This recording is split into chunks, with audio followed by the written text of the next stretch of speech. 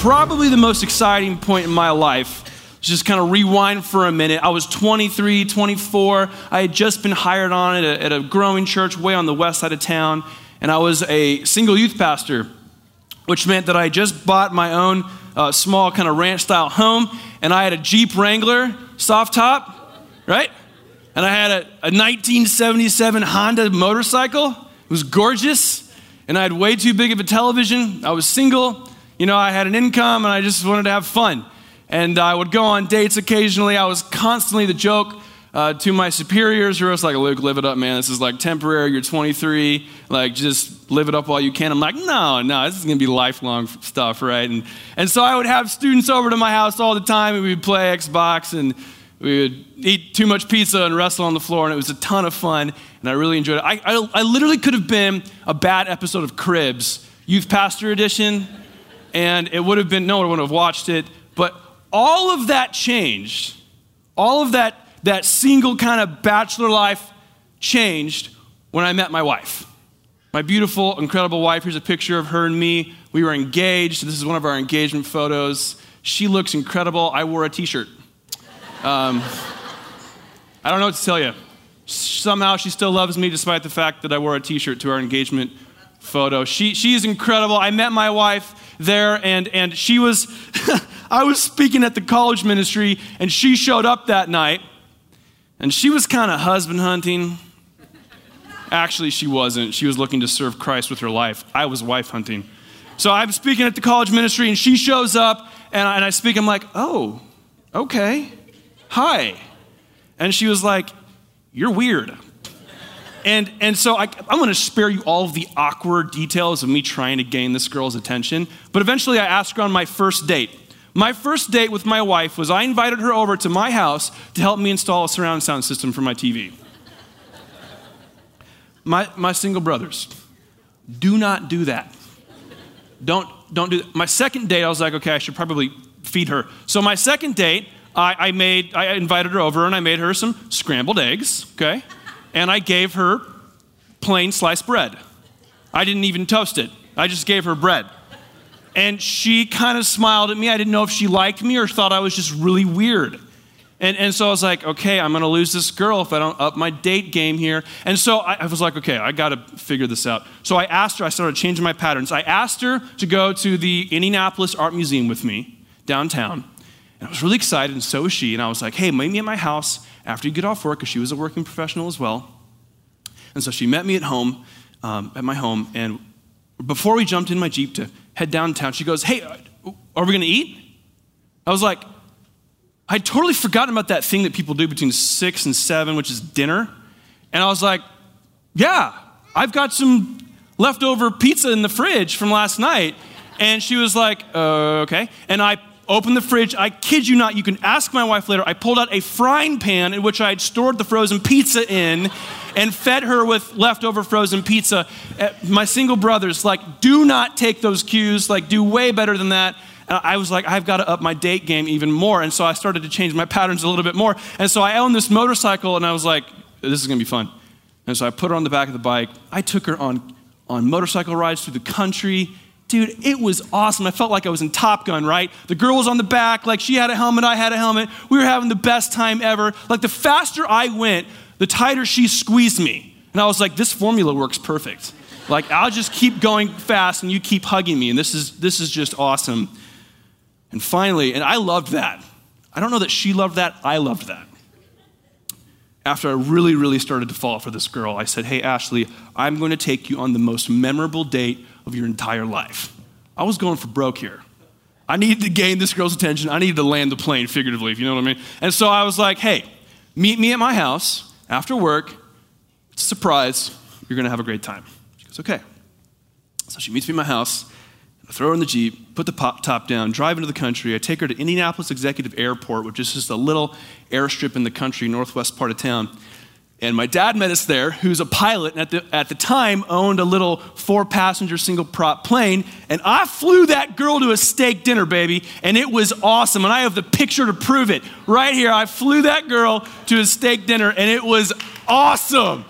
And I landed that plane, if you know what I mean. I got that girl's attention. And it was so fun. We had so much fun. As I kind of think back to dating my wife, we just had a ton of fun and went through all kinds of fun memories, and I just made all kinds of stupid mistakes, and there's just lots of laughs and lots of fun and pictures.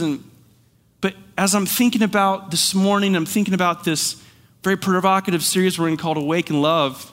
As I thought about this story, I thought, you only are going to hear the good stuff. You're only going to hear all the special moments from my dating relationship with my wonderful wife, all the moments that were kind of filled with romance and fun and excitement. And I'm not really going to belabor all of the moments that were like weird and awkward in dating and frustrating. There was like a 24-hour breakup we had at one point. That was weird. There was a whole slew of other things, because what was happening is that I was a broken human being falling in love with another broken human being. And it came with all kinds of I didn't read this in the manual. Where was this? Nobody taught me this part of dating. What is going on? I had no idea what I was doing. And most of us that are married can relate to that. We didn't really have any idea what we were doing when we were dating this significant other. We were just kind of making it up as you went. We were just making it up. And as I'm thinking about that scenario, I picture what pop culture tells the world what dating and relationships and sex ought to look like, and they are so juxtaposed that we have what is real and we have what is pop culture suggests is the right way to date, be in relationships, and embrace sex. And I can tell you right now that my dating relationship with my wife looked absolutely nothing like what pop culture says dating, relationships, and sex ought to look like. They are entirely different in every possible way. And we cannot insulate ourselves from this as Christians. We know that many of us are connected to technology all the time. And whether you are watching reality TV shows or you are just simply following people on Twitter or just hearing the news or watching the halftime show at the Super Bowl, you are inundated with an idea of what dating, relationships, and sex looks like. And the culture places a premium on dating, relationships, and sex that is entirely different than the premium that God places on dating, relationships, and sex. And so this morning, what I feel so convicted to do this morning is to place a premium on God's perfect design for dating and relationships and sex. Because let's just be really honest for a minute. Whether you are married in here, whether you are dating, serious relationship, or single, especially those who are single and dating, you're asking a slew of questions, which is, does God have a plan? Does God have a plan for my dating life? Is there anything I can do to move up God's timeline here?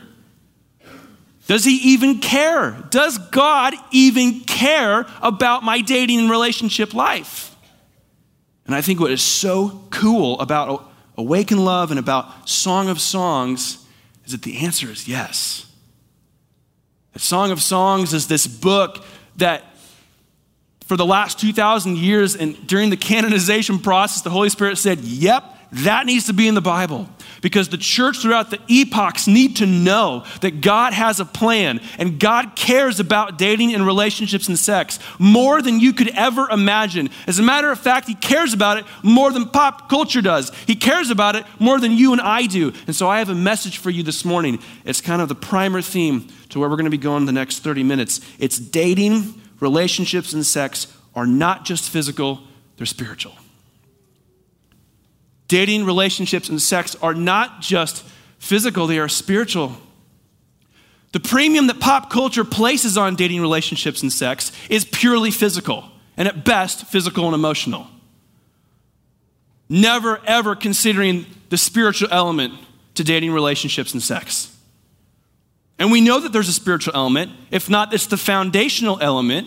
Otherwise, Song of Songs would not be in the Bible. Song of Songs, this great Hebrew idiom meaning the song of all songs or the greatest song.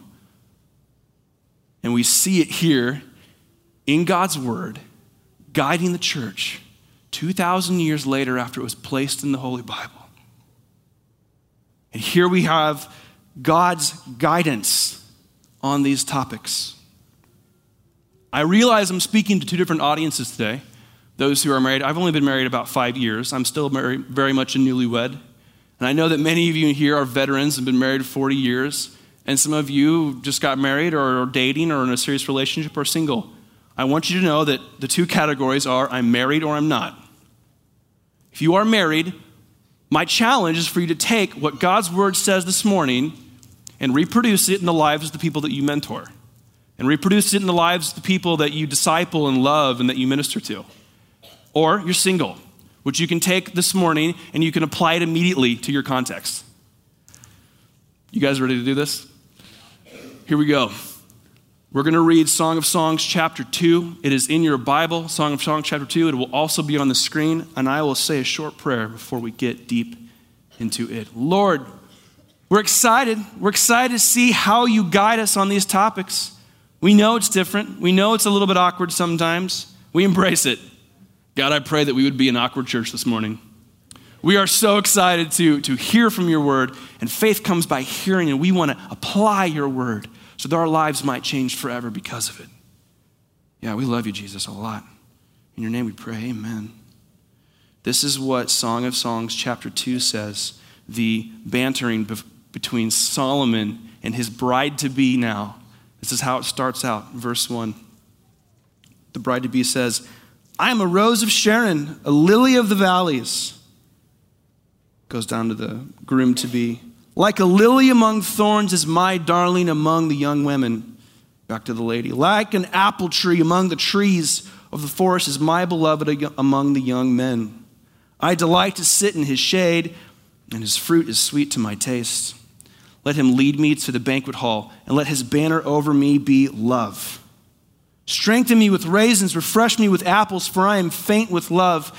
His left arm is under my head, and his right arm embraces me. Daughters of Jerusalem, I charge you by the gazelles and by the does of the field, do not arouse or awaken love until it so desires. Listen, my beloved, look, here he comes, leaping across the mountains, bounding over the hills. My beloved is like a gazelle or a young stag. Look, there he stands behind our wall, gazing through the windows, peering through the lattice. My beloved spoke and said to me, arise, my darling, my beautiful one, come with me. See, the winter is past, the rains are over and gone. Flowers appear on the earth. The season of singing has come. The cooing of doves is heard in our land. The fig tree forms its early fruit. The blossoming vines spread their fragrance. Arise, come, my darling, my beautiful one, come with me. And back to the first person man, he says, my dove in the clefts of the rock, in the hiding places on the mountainside, show me your face. Let me hear your voice. For your voice is sweet, and your face is lovely. Catch for us the foxes, the little foxes that ruin the vineyards, our vineyards that are in bloom. And finally, the bride in 16, my beloved is mine, and I am his. He browses among the lilies. It is so clearly evident. It is so clearly evident that Solomon and this bride-to-be are wicked in love at this point. Like, chemistry is through the roof, right? All kind of sparks are flying. They're like, you're like a gazelle that leaps through the meadows and such, and that's what you remind me of. And there's all kinds of like deep, beautiful poetry going on. And like I said, in its time, this was like wicked in a style. Not so much today, but we can surely appreciate the poetry now. And there's a couple of interpretations that the church has embraced over the past couple thousand years that are really important for us to know. And the first of one being a Jewish tradition. A Jewish tradition which is an allegory of God's love for Israel.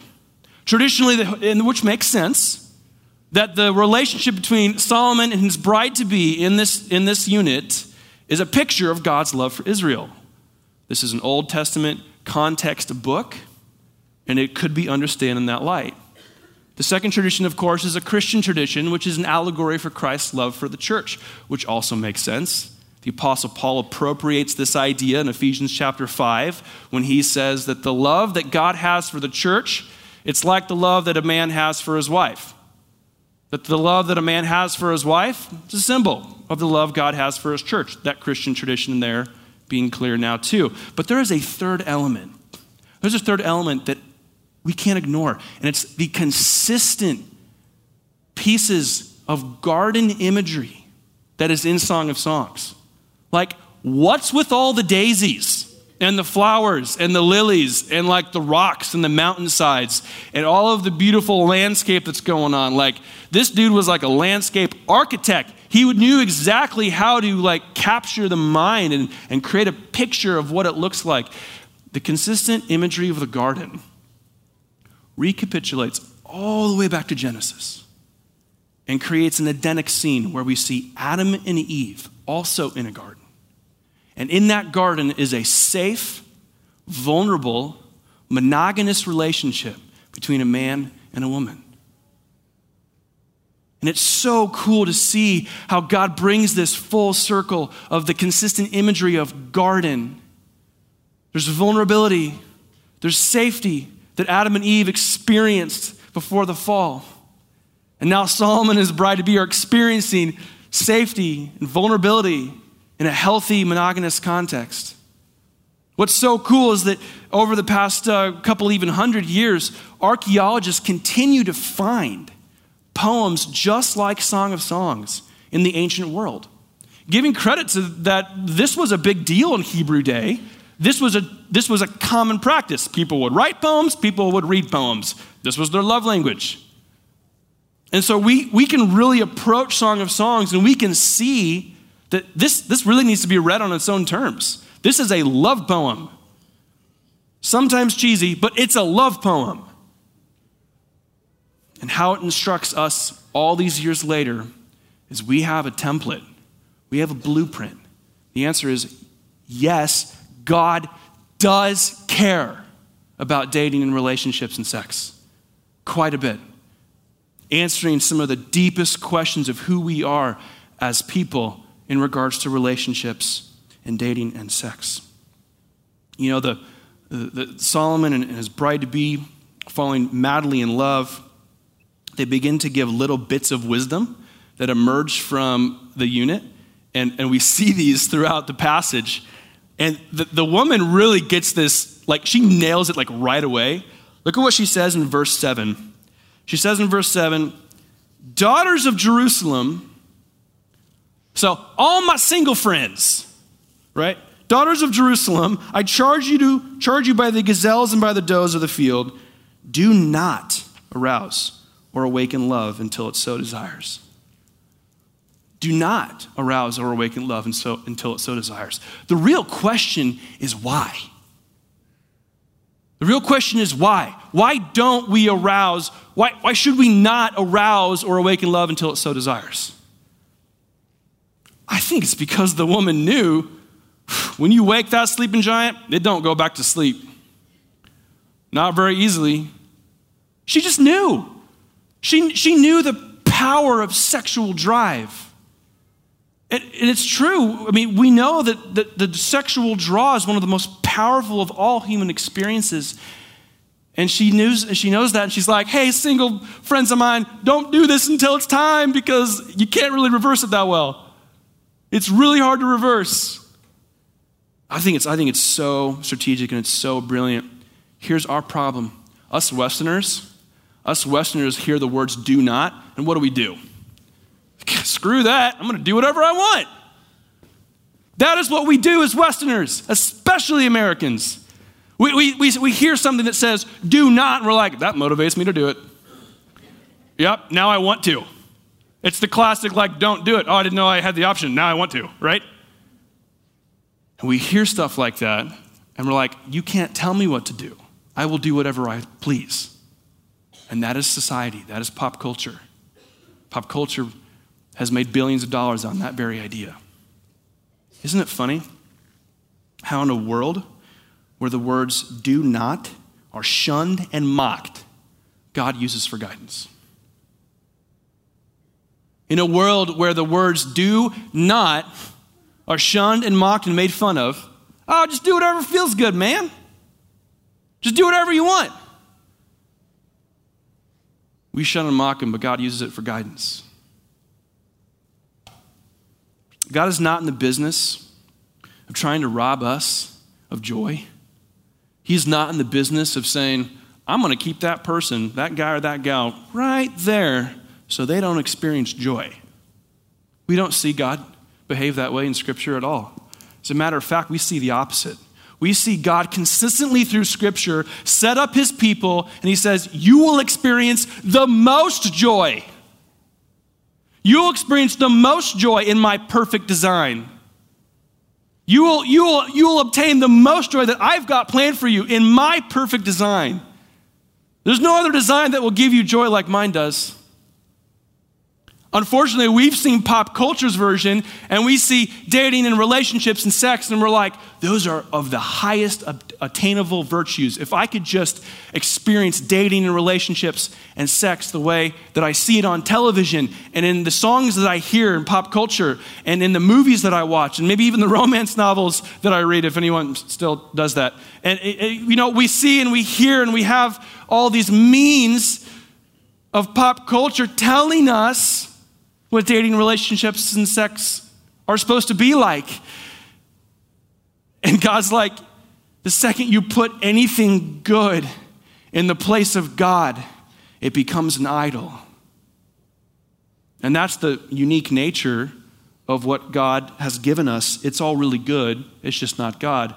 For example, dating is good, but not as good as God. Relationships are good, just not as good as God.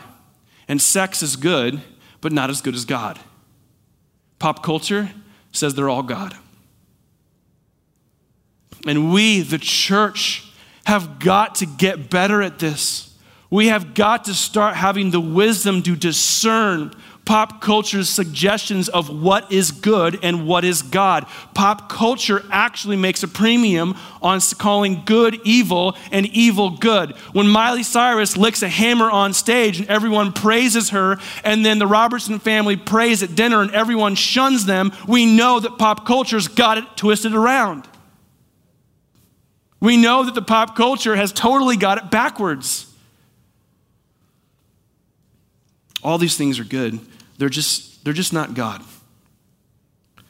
And this is especially true and especially directed at my single friends, or my friends who are in dating relationships currently, or my friends that perhaps have endured a divorce and are now single again. Whatever your circumstance might be, I want to speak directly to my single friends. When you show up to a church service that says Awaken Love and Valentine's Day was last week, and you're like, thanks for the salt in the wound, right? And you're tired of hearing about dating and relationships and sex. And can I just say this? Don't waste your singleness. I'm so convinced that only a few people really have the gift of celibacy. I am totally persuaded that there's not a lot of Pauls in this world. That God actually delights in giving you the desires of your hearts and knows them well. He placed them there. He placed them there. And my single friends, I appeal to you just for a moment with this idea. The nature of your impact when you are single is different than the nature of your impact when you are married. Take Paul, for example.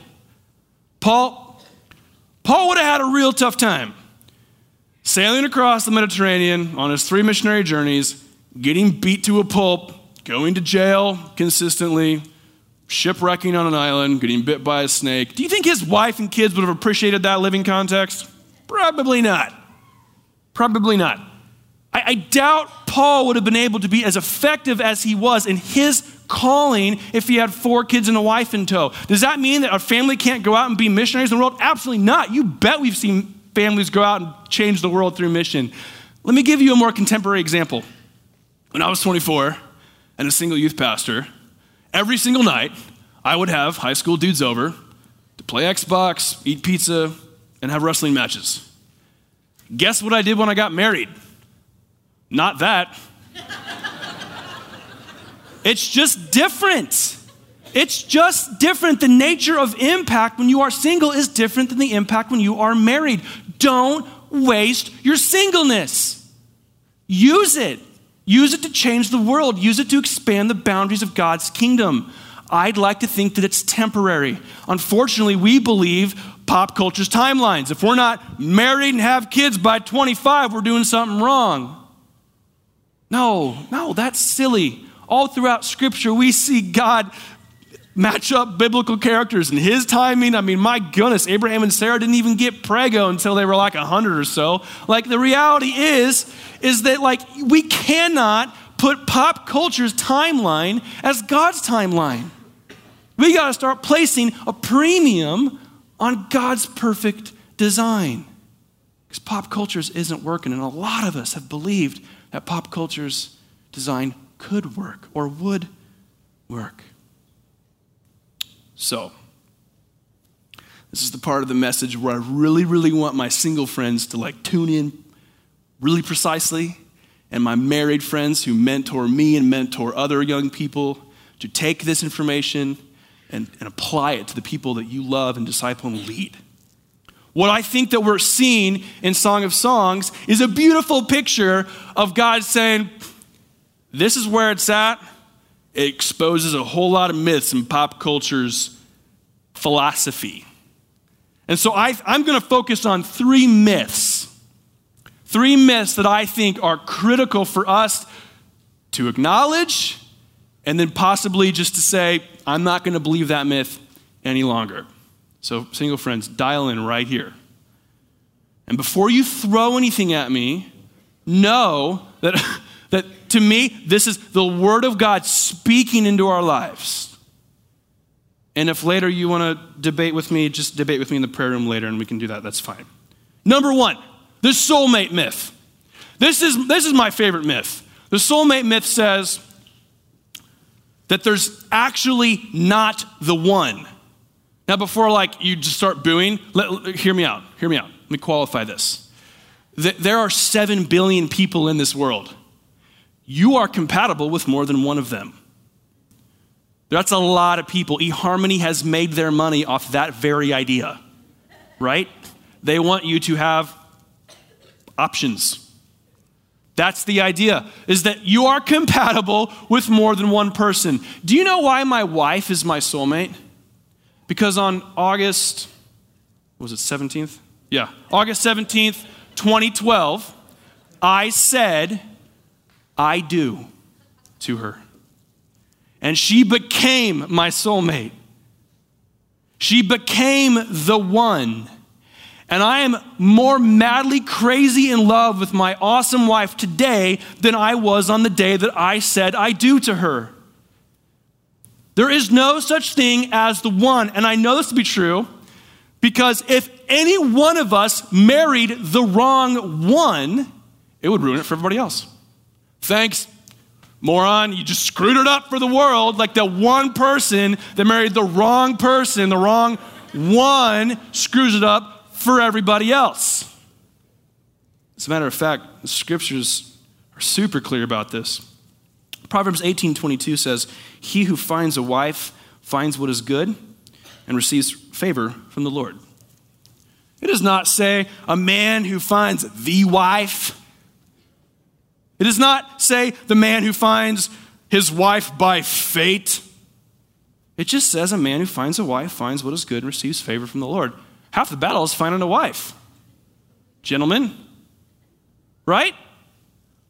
It doesn't specify that there's one particular person God has in mind. Of course, he knows the outcome of our decisions, but my goodness. And so what we've believed in the soulmate myth is that if the person doesn't look a certain way, sound a certain way, has a certain job, does certain things, doesn't have bad breath, like all of the preferences that we place as we project the perfect person, man, it's the soulmate myth. And movies have made millions of dollars off that idea. Still do. It's entertaining, it's just not real. Which leads me to my next myth. The potential myth. The potential myth. Saying that he or she has potential is a sure sign you're trying to convince yourself of something you already know is true. It's the potential myth. Don't look for potential, look for patterns. You're like, oh, Luke, but he's got potential. Yeah, but he still lives in his mom's basement. And he keeps going back to his old girlfriend every single time you guys are on a break. And he's in and out of prison every year. Don't look for potential, look for patterns. Oh, but Luke, she's got potential. She's so hot. Like, she's got potential. Yeah, but she's got 19 credit cards. And she's filed bankruptcy. And she can't hold a job for more than 6 months. Don't look for potential. Look for patterns. And when their patterns change, their potential will change also. And you cannot change someone's patterns. Only God can do that. Only God can change someone's patterns. We see this last myth. This is a hard one for me to really talk about because for many of us, this last myth is a way of life. And I'm just going to ask you to consider it. I'm not asking you to just take it word of mouth, just consider it. The last myth is the American dream myth. Now, when I say American dream myth, I actually do not reference the free enterprise or the voluntary exchange of goods and services. That's not what I'm referring to. What I'm referring to is the American dream myth in regards to the American dream myth in dating, relationships, and sex. That's what I'm meaning. And what has happened in the American dream myth in regards to those three topics is entirely unrealistic expectations has been fed to our world. And as cute as the show The Bachelor and The Bachelorette is, I'm going to try to attempt to teach the premise of this show. So you can shoot that picture up on the screen. He's either the luckiest dude in the world or he's the dumbest. You know what I mean? Like the drama that would come from that many relationships. My goodness. It is entirely unrealistic. The premise of this show, as cute as it is using the metaphor, I'm going to go to the store, try on a pair of pants, see if I like them, but all at the same time. I'm going to try on every single pair of pants that I like all at the same time. That is the premise of Bachelor and Bachelorette. And we know this is a reality TV show. We know that this is for entertainment, but man, has it made its way into the way that we think, right? It has made its way into the way that we operate. It has made its way into the way that we engage and disengage in relationships.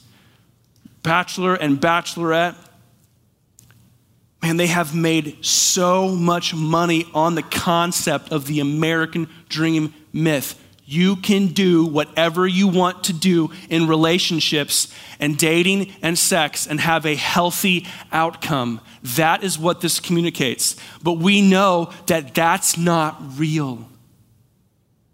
It's not real. Tinder. How about Tinder? This is a hilarious one. Tinder has made so much money off the idea of projection.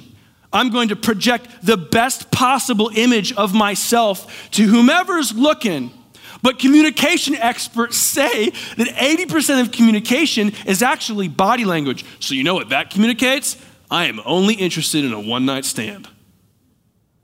That's what that communicates. I'm only interested in your body. I'm not interested in your story. I'm not interested in your hopes, your dreams, your fears, your vulnerabilities, your liabilities. I just looking to hook up.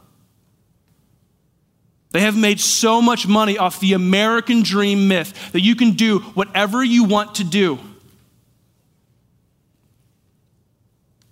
Finally, in verse 14, this is so important that we talk about this.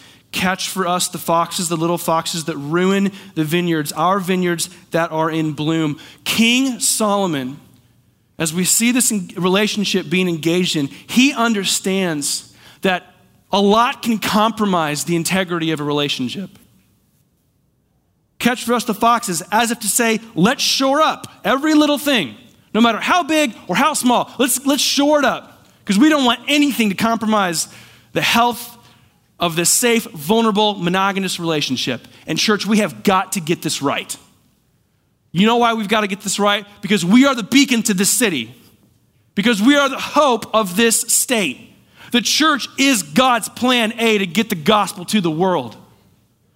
And we have got to get this right. If we get this right, we're going to start seeing schools change forever. If we can get our relationships in order, if we can get this right, we're going to start seeing our kids grow up and believe what God says about dating and relationships and sex. Church, we have got to get this right now. There is a world that is confused and hurting and questioning. And they look at the church and they say, you're not living any different than us. We have got to get this right, church. My final question, for any of you in any context, this question, when it was asked of me, stung deeply. And I do not mean to sting on purpose, but rather to challenge and to call us into a greater standard of godliness. And as you think about you, if you are single, I want you to ask yourself this: would you marry you? Would you marry you? This is not a plea for like an Oprah Winfrey kind of self-help book, self-improvement kind of effort. That is not what I'm suggesting. Instead, I am suggesting that the church give up and give over to God their dating and relationship and sex lives. Because nobody cares about your sex life. Nobody cares about your dating life and your relationships as much as Christ does. And he has the perfect design for us to enter into. And I'm telling you, church, when we do, he is faithful to meet us halfway, and he will use that to change the world. And as we give up over our dating and relationships and sex lives to God, watch him do what only God can do. The reason this is important is because character attracts character, and there is no character comparable to the character of Christ in you. I'm going to say a short prayer. As the band comes up and leads us again into worship, I just want to ask you, church, are you ready to give up something that maybe you have been gripping tightly for a long time? Maybe it's something in the context of dating or relationships or your sex, how you embrace sex. Like maybe there's something that you've been believing about pop culture for a long time and you just need to give it up. And just say, God, I've been trying to control the outcome. I got to give this over to you today. Today. Maybe this morning is that day. And I'm telling you, man, when we take that step of faith and we trust God with that outcome, we're going to see God do what he does.